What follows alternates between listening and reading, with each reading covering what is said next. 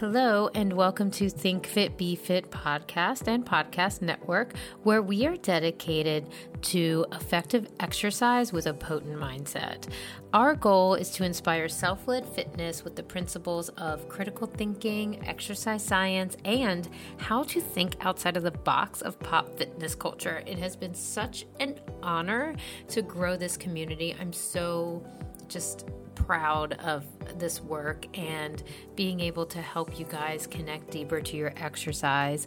My name is Jennifer Schwartz. I'm the hostess and creator of this podcast network, and I have spent over 10 years in the fitness industry as a business owner, a studio owner, a neuromuscular therapist, a strength and conditioning coach, a personal trainer, but much more of the other things. And I am just, so amazed by how much we can improve our exercise by understanding the undertones of what's going on. So that means having some knowledge about not what we see on the commercials or what's in like a pre-written program, but what's going on underneath the surface. And this episode is definitely on that theme, and it is with one of my great friends. He's a colleague, and I can't wait to share this episode with you guys because I think it's so meaningful and such a beautiful conversation. For the long term, the health and fitness goals that we have really nothing to do with the new year, right? We are here to see a ripple effect in how our healthy mindset and our potent mindset around exercise can really impact our full life, our assets of health and wealth, and help our family, our friends, our circle see the bigger picture as well. So thank you for being here. You are contributing to something bigger than just your exercise. Truly, I really do believe that. But if you want to dive even deeper with us, go over to thinkfitbefitpodcast.com, and that's where you can sign up for our newsletter. And this is a 2 times a month newsletter that offers a unique view on muscle strength, and it's like the whole package, the podcast, the newsletter, the offerings that you might find through there is a portal to a new way to respect the body and respect health and learning about all of these things and really enjoying the process. It's a big component of this, right? So you can also check out our affiliate page. If you really want to support the podcast, purchase those products, use the code. We have products over there that I use week in and week out that don't have any crap in it. There's no gluten, no sugar added. And these are certified high quality sports nutrition products, and I am, just really in gratitude for you guys purchasing this stuff because it helps with the podcast. And I love that you have you respect the supplement industry and want to try stuff that supports people like me and doesn't want to put junk in your body. So congrats. I'd also love to encourage you to hit us up with a review on Facebook or iTunes. Think Fit, Be Fit podcast is where you will find us on Instagram and Facebook. And these reviews mean so much to us. It's really wonderful to see the ripple effect of teaching you all how to embrace exercise science and how you're doing it in your everyday workouts. So make sure you can send us a message there and just let us know what's up. And truly, it's an honor. So thank you so much for even listening to 2 minutes of these podcast episodes. But this one, you want to hang in for the full hour because it is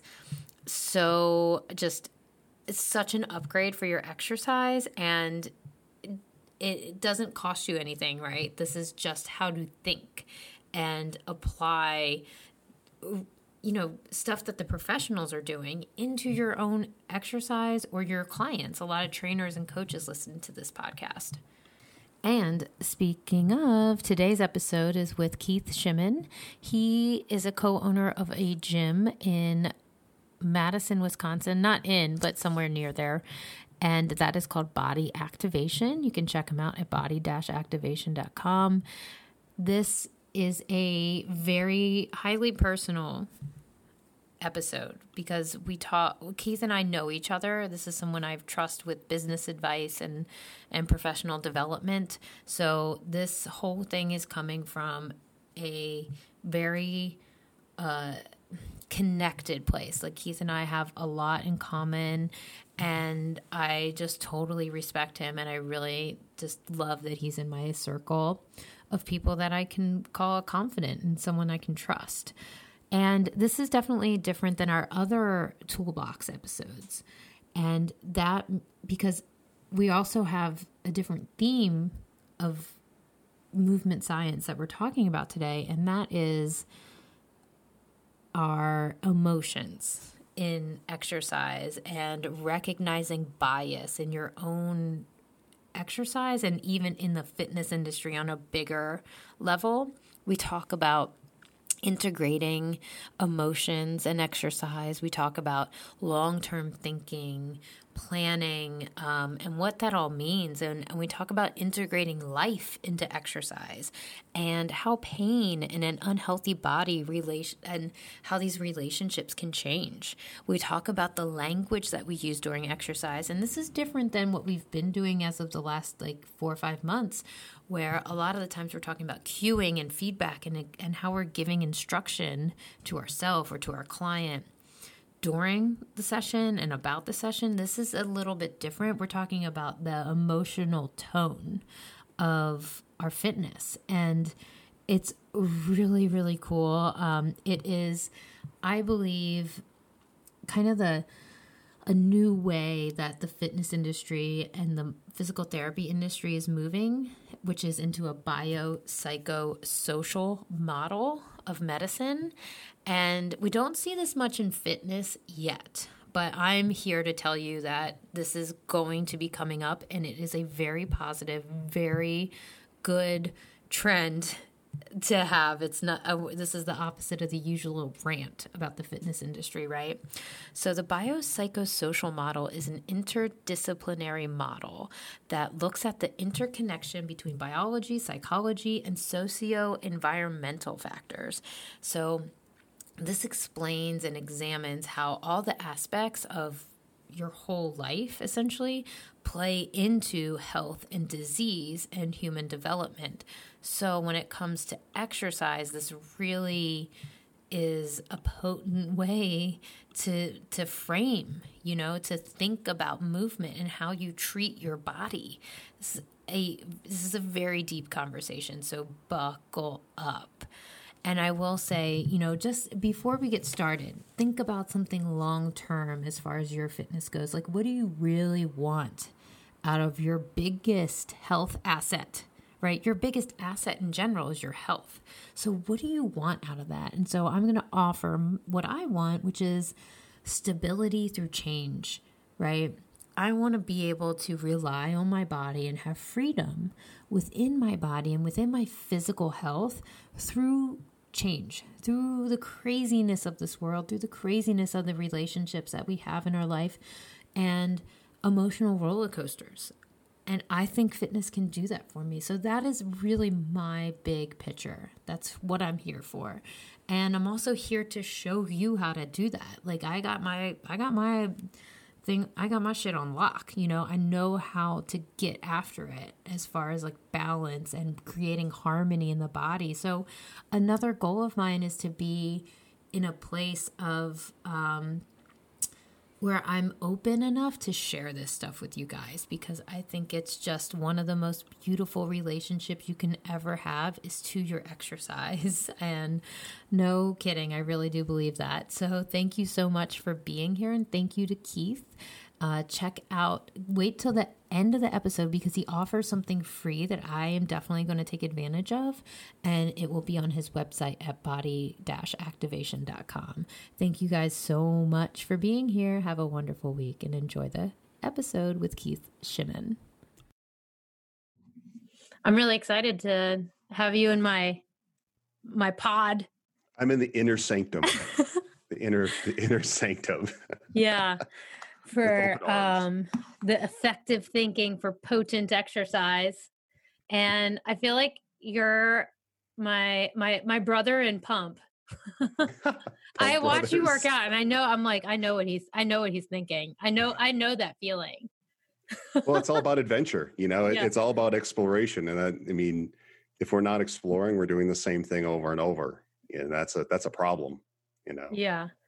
But that's different than programming. Yeah. Well, I think people get hung up, on, and yeah, words matter. Words definitely do matter. Programming is more of a process than anything, right? Mm-hmm. And I view, when I first started programming, I get so upset, right? Oh, they didn't do what I wrote, or I can't do what I wrote. What do you mean you only rested thing. 40 seconds and not 50? You didn't get all your rest in. What are you talking about? You got to rest more. Don't you know what the literature says? Instead of like, hey, maybe you count their rest and then see how they respond. Mm-hmm.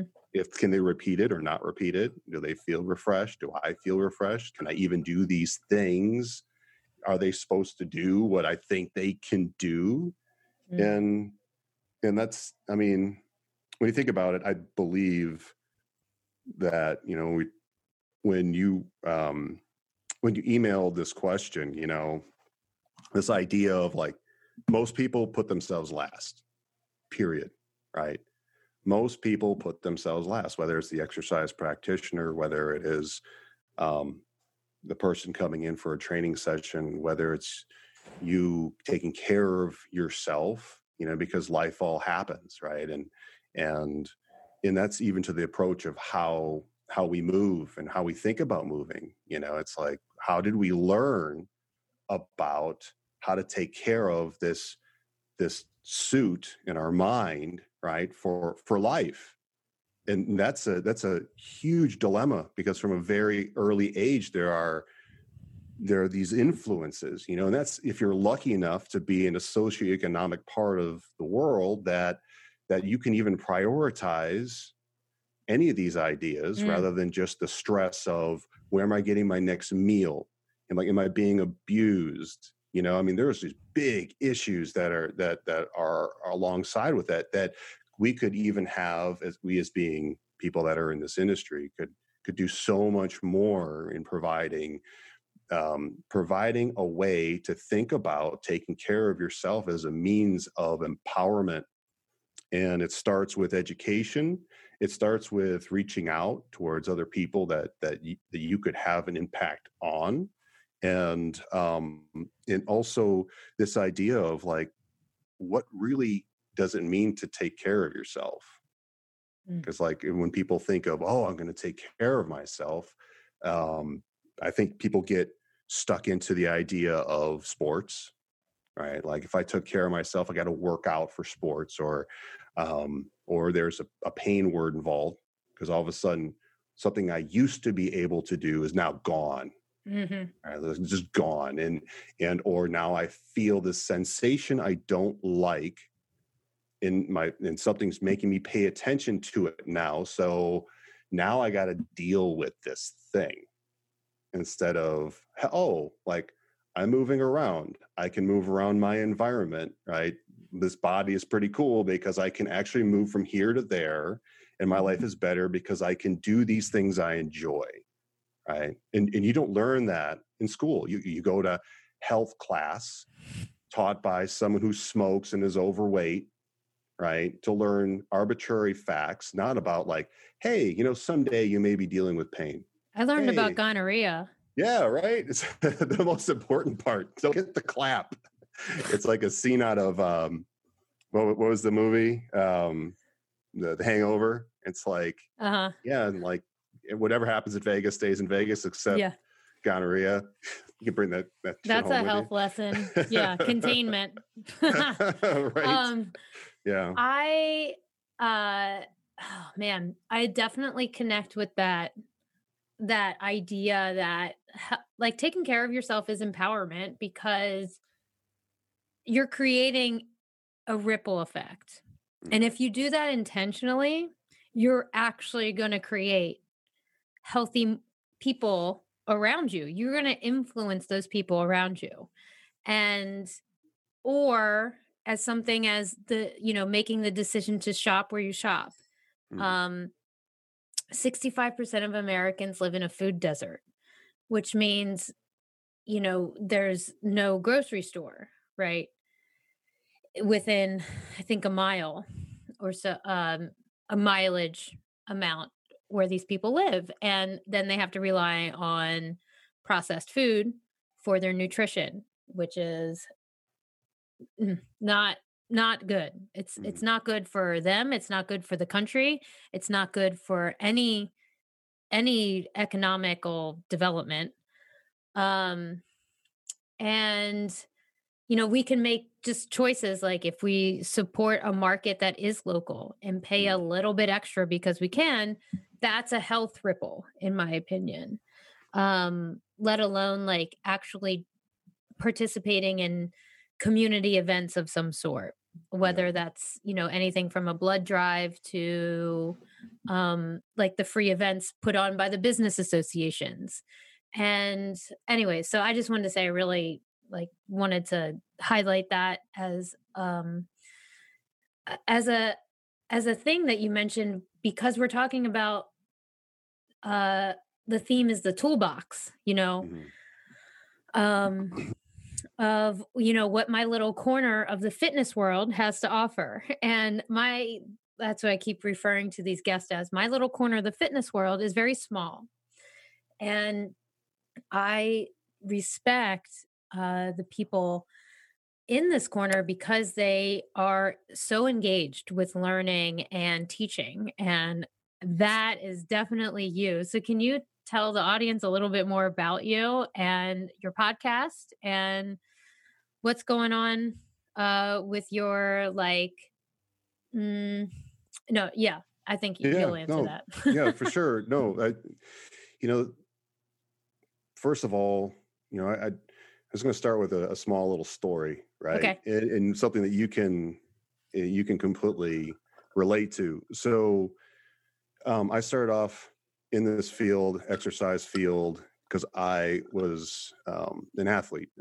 And at one point in time, I wanted to learn how to become a better athlete. So, of course, I studied physiology, human body, that kind of stuff. And it led me towards some pretty interesting people in this field where there were advanced people in body work, advanced people in strength and conditioning, and everything was cruising along. I mean, very, very fortunate.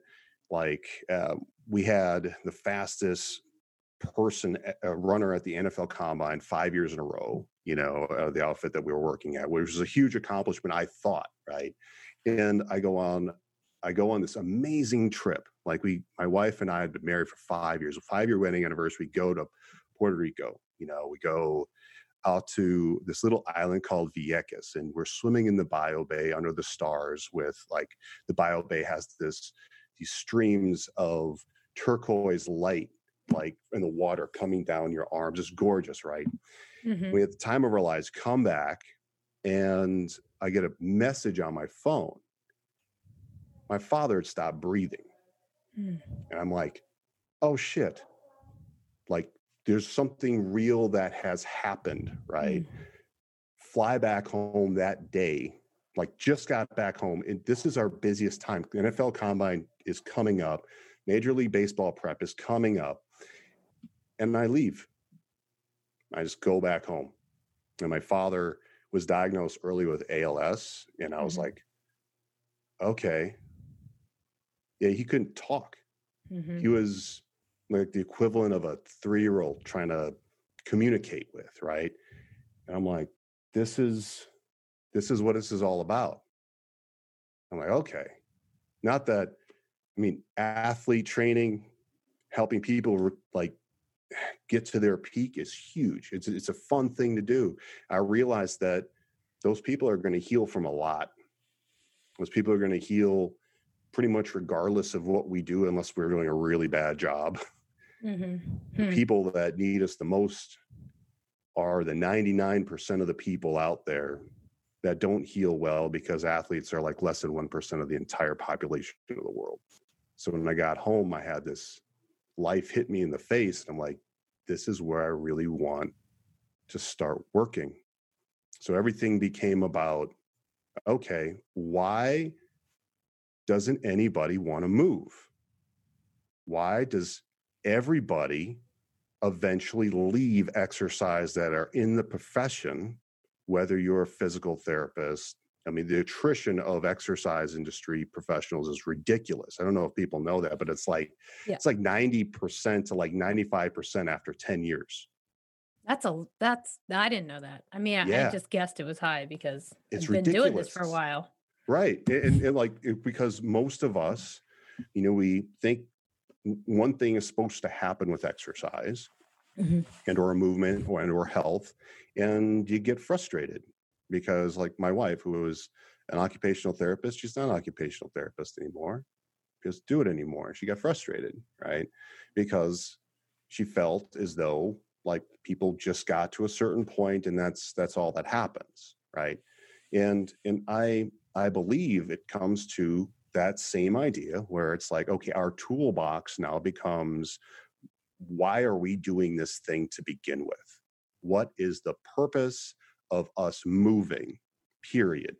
Like, why do you want to move? And that reason is individualized for every single person. There is a purpose for every single person. And our goals as coaches and as professionals is to relate to another human being and find out why the hell they want to do this thing. Is it pain? Physical pain? Is it emotional pain? Is it because you do not like who you are and you want to change something? Is it because you would really like to be able to go and do something with somebody else? Right? Like, oh man, I really want to go on walks with my husband. Right? Oh, you can't do that? No. Okay. So if you could do that, life would be better. Cool. Let's put that as a priority. What is your fundamental objective of doing something? Right? And as we know, right, the more that people are aware of why they are doing something, Simon Sinek, start with why, right? Like they have the purpose. And if they have a purpose, chances are they're going to actually follow through with something. And the thing that they're going to do, they're going to notice if it's getting them closer to the thing that they want to do or keeping them there, right? So instead of this arbitrary goal that is set with weight and time and rest and exercisey stuff, right? And or what is therapy worlds? It's like activity is daily living, right? It's like, can you do these activities of daily living? Relate to people as people, not like elbow person, shoulder person, back person, right? And those ideas are fundamentally a communication error, right? And so communication ideas and then skill set ideas have to be top notch in our industry, as in exercise or in human movement and sensation science, whether or not we're going to be even talking about apples to each N1 study, which is each person's a unique sample. When past the age of like 12, you got a ridiculous amount of individual wiring that's going on, and you've been on medications and you've been hurt, and so it's like all those things, they matter, and that's why they should matter to us as the people that own this system, right? But we're not taught that. We don't recognize it. And I think like I'd like to challenge every single person that listens to this, saying, okay, if you're really going to think about journaling, right? Because I think that's one of the most cool things you can do is get to know you. It's like you got 10 different things that I wrote them down here because, of course, off the top of my head doesn't work so well. I'm old. So the idea of what you can do to actually prepare yourself just at the base level is have an understanding in the front of your journal what injuries you've sustained, what surgeries you've undergone, what medications you're on, family history, like Do you have anybody in your family that's been dealing with anything? Do you have any diagnosed diseases or any diseases, period? Pain. What is your normal activity history? Have you been an athlete or are you a bookworm, right? Do you move much or not? What kind of stresses have you been underneath? Are they high levels of stress? Are you male or female that has given birth to somebody? Because that matters, right? And then what is your normal sleep, recovery, nutrition cycle like? Mm-hmm. Those 10 things can give you a really big roadmap on, okay, what are the parts of your body that may lack the ability for you to control? How well do you recover? Am I sleeping well? Am I nourishing myself well? And do I have a disposition that may make me recover worse or put me at higher risk of even exercising to begin with? Like, I may need to see a doctor because my family usually passes away from heart attacks by the age of like 50, right? Which is a huge deal that everyone's like, oh, don't worry, you're taking great care of yourself. Like the core of your family, like my family has died by the age of 52, 57. I should get that stuff checked out. It's a big deal. We're going to exercise away coronary heart disease? No. Yeah. So. I mean, I think one of the takeaways I just got from that is, you're moving to this, you're rebranding stimulus, it sounds like. Rebranding. It's what challenges. It's basically challenges and coordination. There's to me, there is no such thing as strength. It's coordinated efforts under a challenge. And that's what we interpret as balance and strength and whatever, right? We brand these things, but it's really just coordinating your system under different conditions and challenges. You're just challenging yourself in different ways, and you're practicing. And if we're aware of these practices, right? And that's the other part. Like the first 10 things were the bare minimum of you understanding yourself. And then from there on out, each page is, how do I feel in the morning? Okay, right away off the bat, I feel this way in the morning. And then I eat this thing because I'm nourishing myself in the morning. And then this is what I did for myself, right? Because I put myself first. This is how I moved today. And this is how I challenged myself. So those three things: how do I feel when I wake up? What did I consume first thing? And then how did I move to then make me feel what way the next day? And that consistency of relating to, those first 10 things, maybe I don't move so well where I've dislocated my shoulder. Maybe I don't move so well where I've had a hip replacement or a herniated disc, or I've had knee surgery, right? It's maybe I need to practice more around these areas, right? And you can see that on a daily basis and then relate it directly to how you feel to have an impact on your well-being. What do neuroscientists call that? Interoception. Yeah, that's it. Interoception is the ability to, feel, code sensations. Because your brain's doing it anyways. The brain is, it's a predictor model, right? It's just saying, oh, this is safe. Oh, this is safe. Oh shit, this is not safe. Yeah, Melzack has this really cool in his book. I think it's just Pain. Melzack, because Wall's got a book called The Science of Suffering. It's an interesting book on pain, but his partner Melzack actually had this really cool list of different terms, and I think that was in the 50s, right, when he started that out, and ever since, really describing this stuff, that how people relate that to getting more specific on the attention to themselves really creates a difference in well-being, because it's that prioritization again. It's are you really scheduling yourself first? Are you paying attention to what's going on? Because the currency of your well-being is your attention. That's why you pay attention, right? So that attention is huge. And the least we can do for ourselves is to schedule ourselves some time of the day and then spring for a 99-cent notebook with a pencil and do this thing called journaling with a very inexpensive way to have a big way to ask questions that matter for you around your life, around your expectations of what you want for you. And that's why I believe that is a huge leverage point for each individual, regardless of education, regardless of socioeconomic stature. It's like, if you can get a hold of a piece of paper and follow simple steps like that, you can start to at least change your environment, at least a little bit, and speaking from a middle-class white guy from Wisconsin, really. So it's the best that I got, right?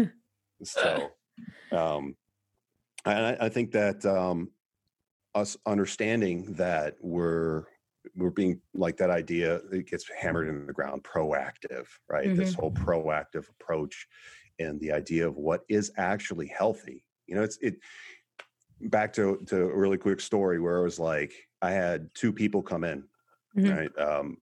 One was 70 and one was in her 80s. And she's like, Keith, this hip pain, it's just, she was gone for 3 months. I hadn't seen her. She comes in and out. She's a snowbird, someone that flies away when it's cold out and comes back when it's warm. And she's like, this hip pain, it just won't go away. I'm like, okay. Like, what have you been doing for? And she's like, well, I just go for walks. I'm like, cool. Like, you're going for walks. That's awesome. Right. You're going for walks. Have you been doing anything else for it? And she's like, well, I went to the doctor, got an MRI, and the scan showed that there was absolutely nothing wrong with my hip. I'm like, well, that's fantastic. So, like, what'd you do? She's like, well, I got a couple of cortisone shots in it. I'm like, oh, that's interesting. She's like, well, what do you mean? I'm like, well, the latest research on cortisone talks about how it pretty much just melts connective tissue, right? It's really bad on connective tissue. I'm like, I'm surprised people even do cortisone shots anymore, right? But I'm like, you have a perfectly good hip. The muscles are intact. She showed me the radiology report. I'm just like, well, this is interesting, right? Tons of pain. Everything's perfect, right? So I'm like, reverse that. Someone else comes in. She's doing great. Just mobility is a little bit off on one of her hips, right? She's in her 70s. Then one day she has this burst of pain, right? She can't move at all. And I'm like, oh, what happened? She's like, I overdid it, really overdid it. I can't move. So I go and help out, right? Because I'm a helper. That's what I do. Go over to her house to help her out because she didn't have much friends or family around, and help her to the doctor. This is way pre-COVID. It's like 3-4 years ago, right? And we get the radiology report back. She's bone on bone. I'm just like, oh man, you got no space in there at all. I'm like, this is the first time this has ever been bothering you? She's like, yeah. I'm like, oh, that's interesting. So of course the nurse comes in and she's like, wow, you need that sucker replaced. I'm like, okay. I'm like, it's nice to know that this idea of the materials that are not intact may at some time need replacing. Maybe, right? So I have no idea as an exercise professional when that line is drawn now, because she had no pain prior and her mobility was a little off. That explains why the mobility wasn't that great, but she had zero pain. So it's like 2 days later, after we worked through certain things, she had no pain again.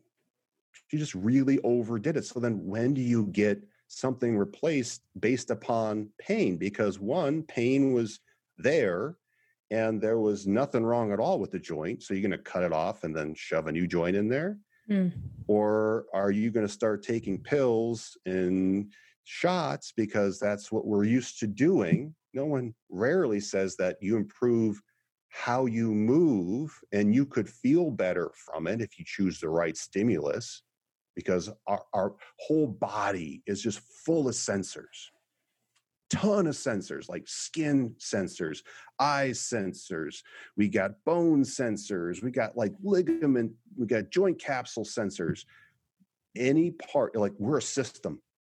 Any part of that system gets affects another part of the system. It just depends on how you're wired, how you're going to interpret it. It's crazy. So then it's like what you're saying, like, okay, now that you have no pain, do you then get your hip replaced? No.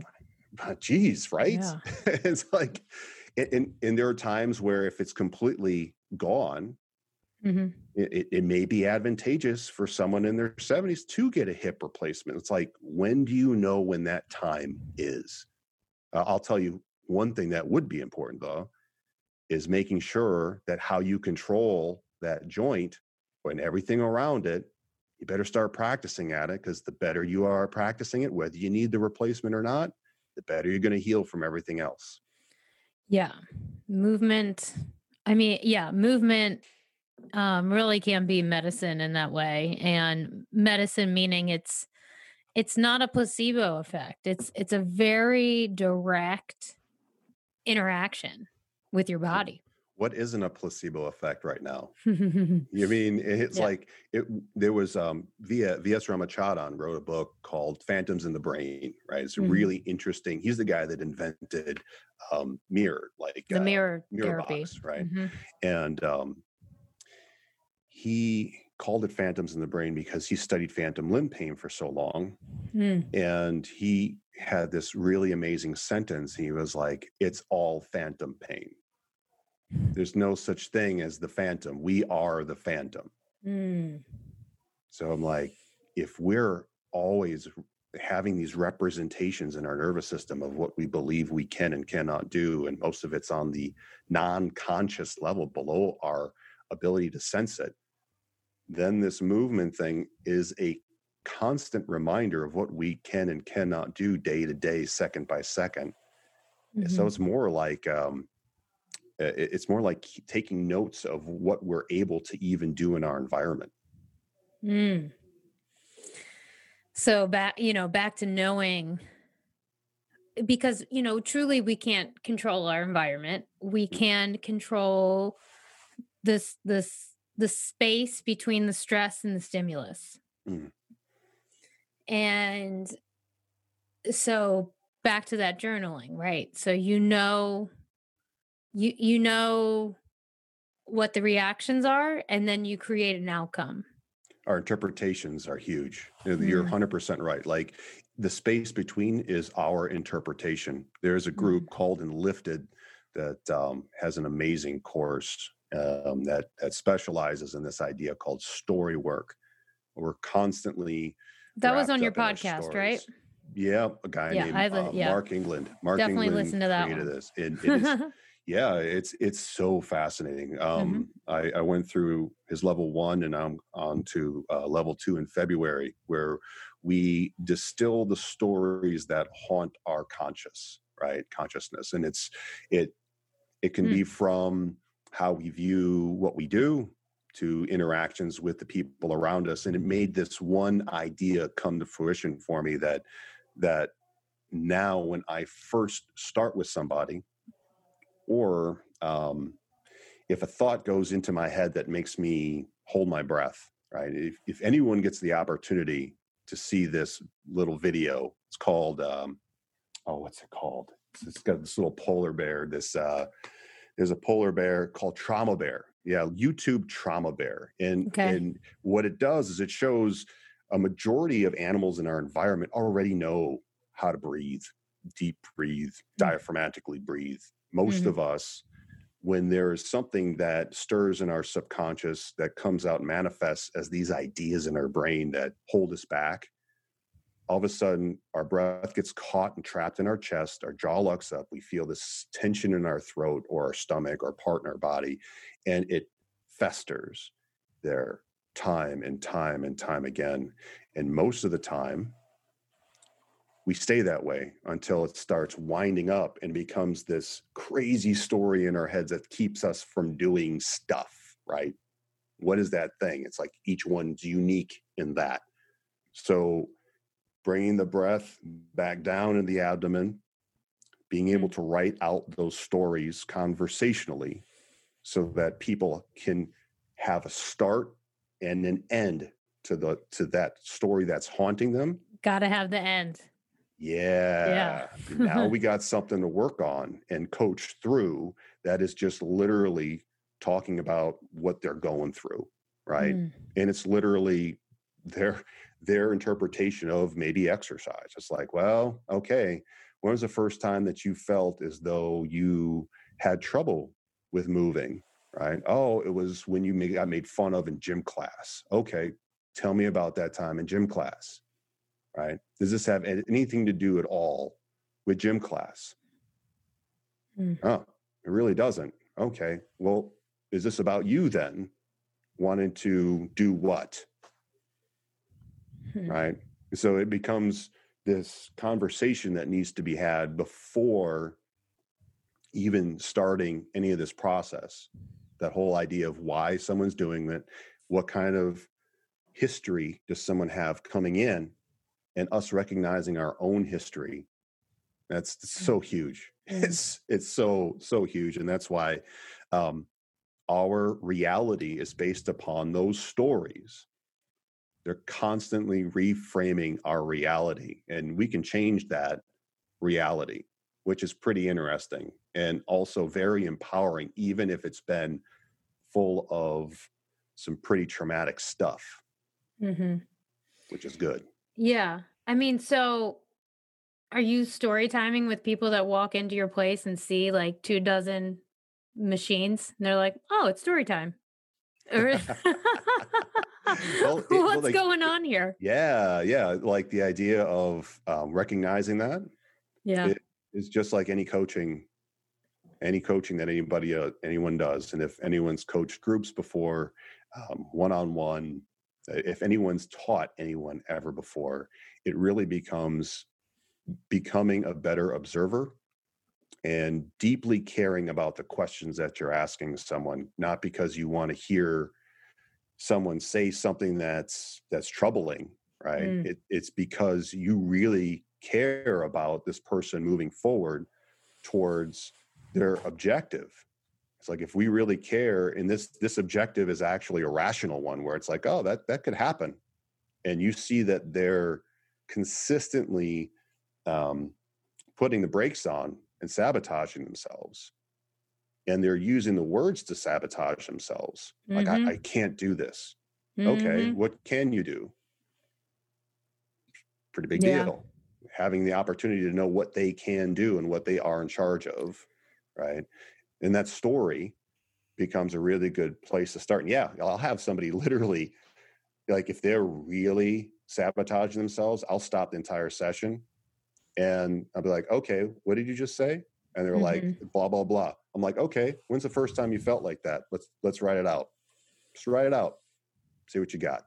Yeah. You, like, as a fitness specialist, you really want to know what your clients are trying to avoid. Yeah. And if that is linked to a memory, because it could be, something as simple as the cold weather, which is, which definitely affects people's pain and activity level, amongst other things. And you might know more up there in Wisconsin. And just ask Wim Hof. It makes you empowered. It makes you bulletproof compared to him. with the right intention, right? With the, he's a little sus sometimes. You don't say.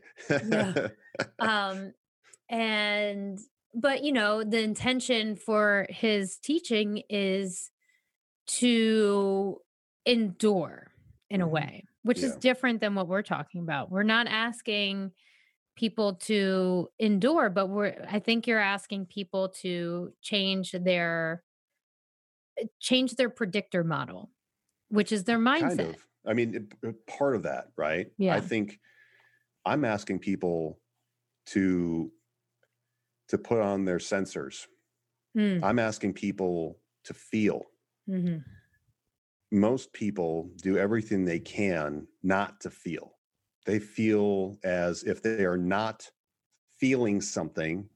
And for all you enlifted people, negation acknowledged. This idea that as soon as I stop feeling something, I'm now good. Okay. Because it's like, oh, I don't feel pain. I don't feel tightness. I don't feel fatigue. I don't feel this. I'm like, oh, I don't feel anything. That means now I'm good. And so now this idea of proper fit, and which was interesting with Paul Juris when he's talking about fit for what, right? Is this idea of, yeah, am I a good fit for my life, my lifestyle? Is my body a fit for what I want it to be able to do? And if I block off how I feel about things and how I sense things, you're going to be really misinformed on what you can do for yourself. Completely cut off. And this is literally one of the steps of, do you think there is a link between this memory, right? Because we're just talking about a story, like we're that's all we're going to do, and linking these memories towards a feeling. That's it. And then they're feeling the feeling, and then we're relating to what they're going through and how they're using their body and what they feel, where they feel it in their body. Very simple. Very simple. It is. It is. It's not easy though. No, it's not easy. I mean, I think most of my work is really convincing people that they're a fucking unicorn. Like, you guys are awesome. Like, I am more than a cheerleader. Like, I am, I really want to help you write a chapter in a way. Like, I want to show you that these things can happen. Yeah. And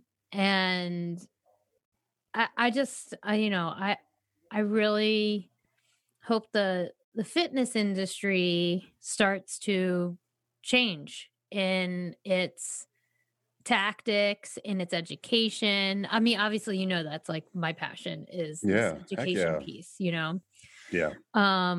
So what do you think is the next, like, do you think that is realistic? Am I crazy?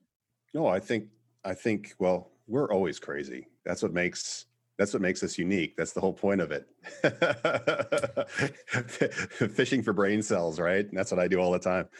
So what makes us unique is this idea that all the ideas that came before us are just thoughts. And these thoughts in themselves allow us to then have our own ideas and be able to then see, is this risky or not risky for the situations that we're helping people with, right? And I love the idea of saying, you know what, I want you to be the best version of yourself. Like, what can I do to help you get there? That's so important. It's like you have all this stuff going on, and I'm like, I'm going to treat you like you. Like, I want to know what you want, and I might even help you figure out ways of figuring out what you want. Because it's like, if you don't know what you want, I can't want it for you. It's very difficult that way. And so does that feel like when somebody just has that number of weight, like that weight loss goal, they're like, I really need to lose this 7.5 pounds. Yeah. No, I mean, it's weird because I haven't had a weight loss person or a fat loss person. Yeah. I mean, probably in 15, 20 years. That's funny. Yeah. And like, it's my screening process for who I work with is really like, okay, what do we want to do? And if it doesn't line up, I'm just like, there's a whole bunch of people that do these ideas of weight loss and fat loss and whatnot. I'm like, that is it's not my passion, right? My passion is helping people move and keep their body and mind as optimal as possible from the moment that we start talking to the moment that I die. Really, it's like I want to be at a high level of function. I want to be able to move, do the things I love to do for the rest of my life, and fortunately have my wits about me all the way to the time when I croak. Mm-hmm. That's it. And if anyone else has anything else they like to do, that's cool. Like there's a ton of people for that. I feel there's a whole bunch of people out there that don't want to be athletes. They don't want to lose weight. They just would love to be able to walk again. They would love to be able to play with their grandchildren again. They would love to be able to go for a walk with their husband or wife, right?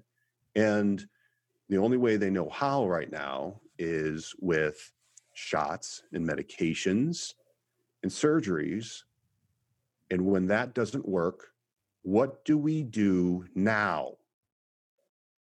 And you and I both know that a majority of the problems has stemmed from how they view moving their body and the stories behind how that formed has been, okay, you're not good enough at sports. You got picked last.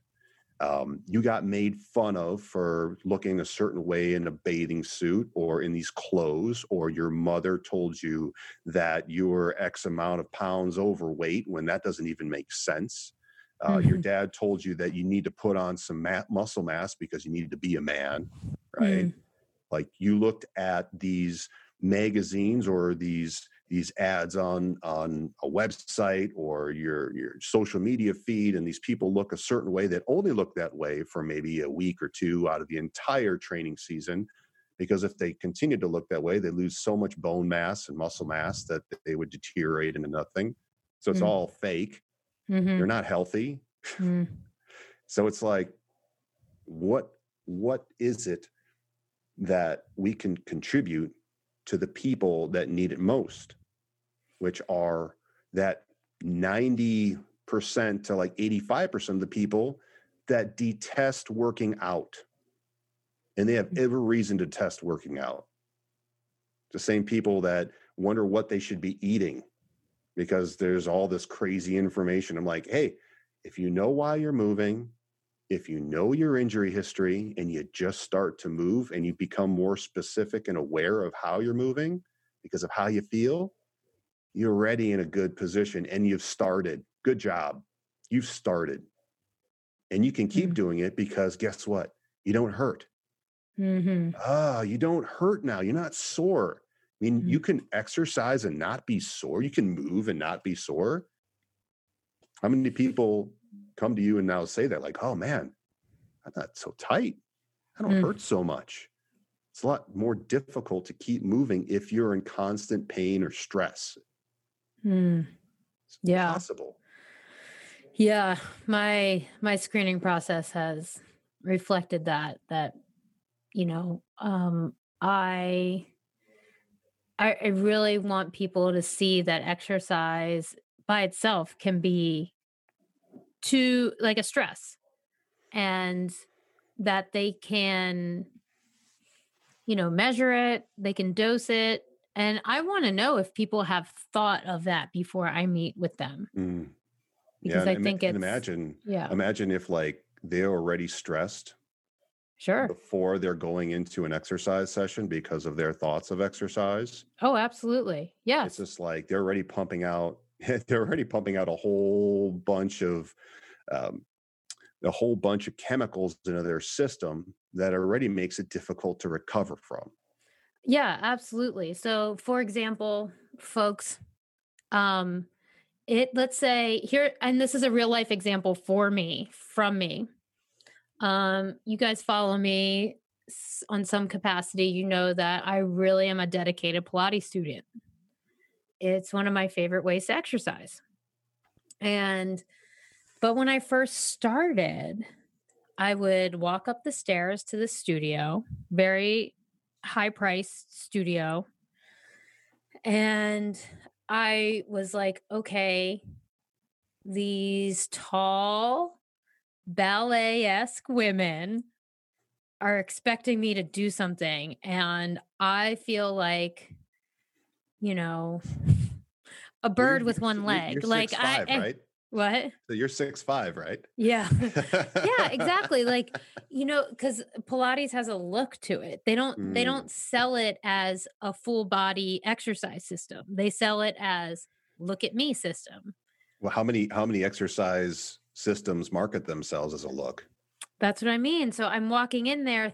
I know that it's not about that. I know that the reason I do Pilates is because I actually gain a lot of range of motion from it, Hmm. especially in my back. And at the time and I still am, I was golfing a lot. And I knew right away, I was like, oh my God, this feels so good if I stay regular with my Pilates. It just does. Mm-hmm. But I'm 5'2". And so there's this like thing in my head that only tall women can do Pilates. Hmm. And so I walk into the studio with this idea, and that is creating fear in my body. And that holds me back. Did you have like the platform shoes to make you 6 feet tall then? You could have been No. the tall woman then, and you just done Pilates and platforms. Yeah, well, let me think that word. I mean, there are platform sneakers that are pretty. They're not as chic now, but a couple of years ago, people were wearing them. But it's like, it really does, like, your brain already predicted that situation, It's a and stressor. so yeah, so you go into the exercise sequences of Pilates, and because I might have a little bit of fear in my body, I don't have confidence, that actually affects my posture too, Mm. which definitely affects the exercise, Like, is it going to just tighten you that. up? Yeah, Yeah, it's going to tighten you all well, up. yeah, Fuck her up. especially since you're supposed to be using your neck and your Mm-hmm. shoulders. I mean, that's just one example, and that's like a really, um people, I don't admit when I'm mentally weak. So just appreciate that.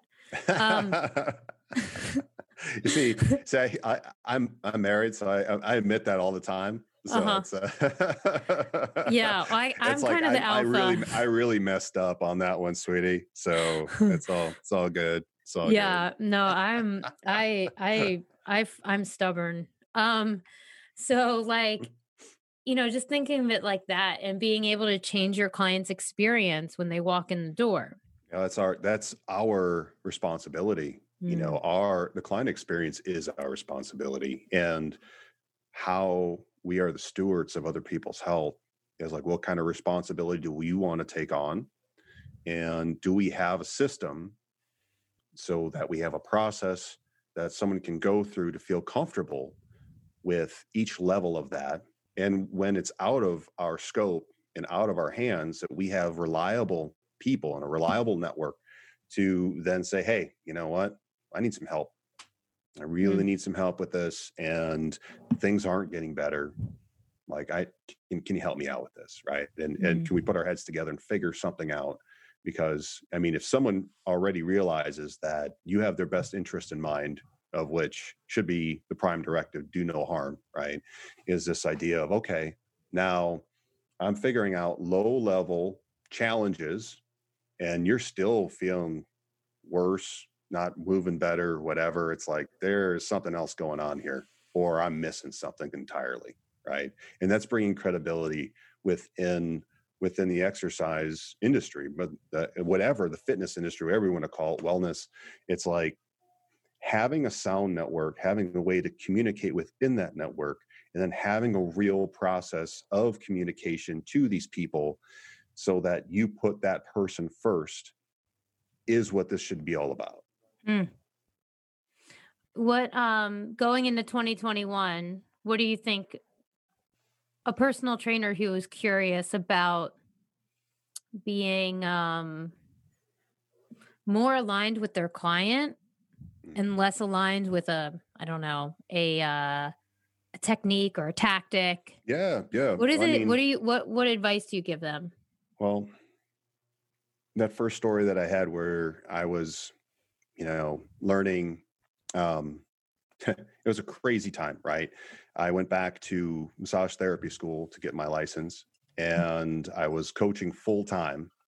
So I was like, hey, man, it's really cool. I learn all these different soft tissue modalities. And in Florida, as a massage therapist, you can do ultrasound, you can do e-stim, you can do all this stuff as long as there's PT there, right? So I was fooling around with all these modalities and seeing how it related to strength as a strength and conditioning coach. supposedly that was my, my title. Right now, I don't really have a title. And when all of a sudden I realized that I was still doing choreography, it was like, if this thing happens, then I need to do this with my foot placement because this person says that, the foot placement here gets this type of activation. And I realized a lot of it was bullshit. It's conjecture. It's like, how are you ever supposed to know what happens when somebody is on their feet and they're balancing with weight? Oh my God, I know. It's like, there's no way to know. And if you do, then you are so far advanced from anything else that's out there, then I tip my hat off to you, right? So when I realized that, I was like, I have a lot to study and I have a lot of biases I have to get over. So as I'm going through this thing, I still do, I still catch myself. And at least as I'm starting to be aware of my biases, then I can catch myself in it, because knowing the fundamentals of physics, mechanics, of neurophysiology, and of communication becomes the basics for being an amazing practitioner and taking our whole, like, if you want to call yourself a trainer, if you want to call yourself an instructor, if you want to call yourself a performance coach, it doesn't matter. Professionalism starts with your understanding of the basics and the review of the basics. And if you are committed to the basics, you're going to see some really crazy stuff. And you're going to be like, boy, that's just crazy. How can people say that? You're going to see that over and over again. And you're going to realize the stuff that, I don't know if you've listened to your own podcast in the past and you're like, I really said that, and I'm like, oh, I got to catch myself again. Cause I'm like, hey man, you know what? I meant it this way. And this is how I know it now. And I always tell people, I'm constantly trying my best to improve. And what I say today is the best that I know now. It's always the best that I have to offer. I'm going to give you my best all the time. So if you're consistently giving your best, learning from people that are trying to do their best, and realizing that they're only human and that you can form your own opinion and collaborate with a bunch of really, really prominent people in your mind of who you'd like to talk to, because now more than ever you can do it, especially if you're really going after it. I mean, how many professors, if you're really going to say, man, I love your work, I loved your book, wouldn't give you an hour to talk here or there? I mean, especially if you read the book, right? It's all there for you right now. And in taking that initiative, learning the basics, communicating, and being diligent in your thought process to consistently get better for the betterment of your relationships becomes, and how big do you want to play? I mean, are we talking 12 clients? Are we talking you want to have a huge impact in your community? Are you talking, well, I want to have a huge impact within the globe? Like, what's your game? Those are big deals. And I think that's, if you're in 2021, it's like, how big do you want to play? How well do you want to review the basics? And what's your circle of influence looking like?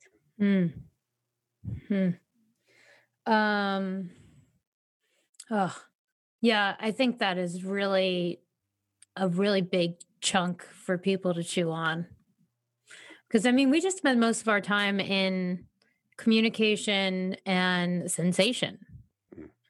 And these are things that you and I are learning as kind of veterans in this industry. I know I am. Yeah. Oh, learning all the time. And that's what I meant before, where, as new information pops up, it's rather than denouncing stuff, it's like, oh, okay, just step back, see where it fits, play with it a little bit, have a healthy level of skepticism, but also holding the paradox of being an opportunist and a skeptic at the same time is very, very important, because it's the same reason that people polarize from each other and all of a sudden they're not talking anymore. It's like, hey, can we entertain some of these ideas that they may be a possibility, or like in what scenarios are they a possibility? that I need to be aware of? Or am I getting in my own way because I have this feeling in my gut that like someone's like pissing on my Wheaties, right? Mm-hmm. So it's like, where are we checking our own gut reactions and realizing when those gut reactions happen, like, I'm puckering up. Why am I doing that? That's me. It's not you. It's me interpreting what's going on in this scenario and why is that happening? That's my story. Getting right back to stories again, right? So it's like, oh, I've got something to deal with before I advance this. And it all has to do between my reality of this scenario and how I'm going to then utilize this information or not utilize this information. It sounds like you could, like, you have the brain. If I were thinking about all of that, like, I would only be able to like see 2 clients a day.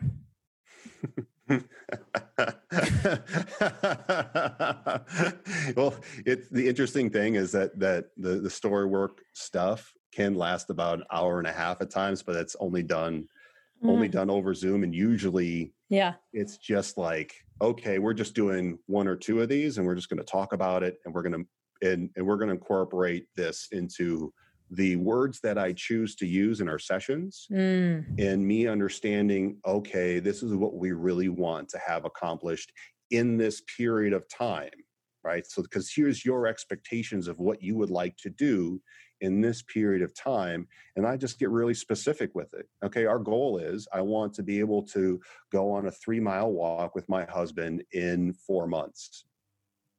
Is that doable? Oh, that's cool. Let's do it, right? And now I'm going to hold myself and you accountable to do that. So I better get my ass in gear with understanding what's going to make that a possibility on my end, and what can I do to help you stay with that on your end, because that's what I find from my own responsibility for my clients. And feel like you don't do the homework, like, how can I help you do the homework, right? What's it going to take on my end to help you do homework? And if you're going to do homework that makes you feel good, that's going to help. Homework that sucks, not going to help. No. For sure. What, to wrap this up, can you give us a little preview what's on your podcast coming up? Or oh, heck yeah. I got we're going to go deep into the basics and the fundamentals of what people can do now to empower themselves to get moving, and then also how they can track that easily and simply, so that they can have a huge effect on their life. So we're putting together, there's a sheet that as this podcast is released on the body-activation.com website that all your listeners can have access to. It's basically the journaling format, and it'll be a PDF of the journaling format. So all you need to do is buy a little journal. It costs about 99 cents. Have a pencil handy, put it right by your bed, put it on your nightstand, and then you can go through this process so that you can become more aware of how you see what you do, how it affects you. And we want to be in the cornerstone of that beginning of the education of, okay, like these are things that may be affecting how you view what you do with your body. Now let's do something about it so that you can move better for the rest of your life. Just really simple. So, we have someone that will be talking about peptides and all these other like different compounds to help the body. We have someone that'll be talking about bioidentical hormones, but like what I really like are going to be these little casts on podcasts on communication and how to have the mindset moving forward to then set your actual goals and to stick with them so that they're realistic. I'll definitely be listening. I think that's awesome. I'm into it. I'm a fan. Retweet. Love it.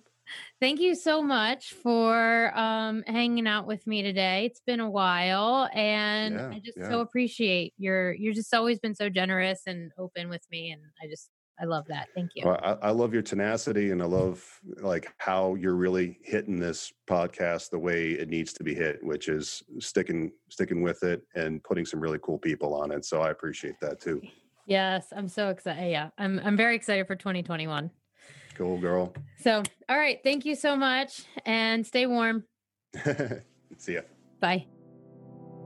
Thanks so much for hanging out with us. I really enjoyed that episode and conversation. Keith, to me, is a great example of thinking outside of the box and being a very curious learner. And we put all the books that he mentioned in the show notes. So if you're on that frequency, please check that out as well. And go to body-activation.com to check out the journal that he mentioned here at the end. I certainly will be downloading that and using it because I love seeing what my colleagues and friends create. And he is definitely someone I trust for, if I have professional questions, I've gone to him. I trust his business acumen. And he has even counseled me, I would call it. Like, he was just doing it as a friend. But when I was trying to figure out a big step in my life for growing my business and doing it in an aligned way, he was one of the first people I called. I have so much love and respect for Keith. So thanks again for showing up and bringing all those great ideas and being honest about how you view exercise and view your practice.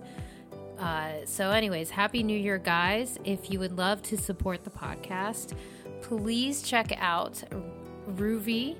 That is one of our affiliates that is a high-powered performance drink that's just fruit and vegetables. I'm a huge fan. I love the purple and orange blends. They are tasty. They feel good when you're drinking it. There's no sugar added, nothing added. It's just freeze-dried fruits and vegetables. You can purchase them and support the show at ruvi.com/impactyourfitness, RUVI, or you can just go to our website, Think Fit Be Fit Podcast, and hit the affiliates page. We have a couple on there, and these are products that I use week in and week out. And thanks for your support. If you would like to leave us a comment or tell us how we're doing or have any questions about what the heck's going on over here, send us a message through Think Fit Be Fit Podcast on Facebook or Instagram. We can also be reached through our newsletter, which goes out twice a month, and it's a way to dive deeper with us and be more connected to your exercise. I just am so proud of this production and this community that we're building here. So thank you guys so much for hanging out with me and us, and have a wonderful week.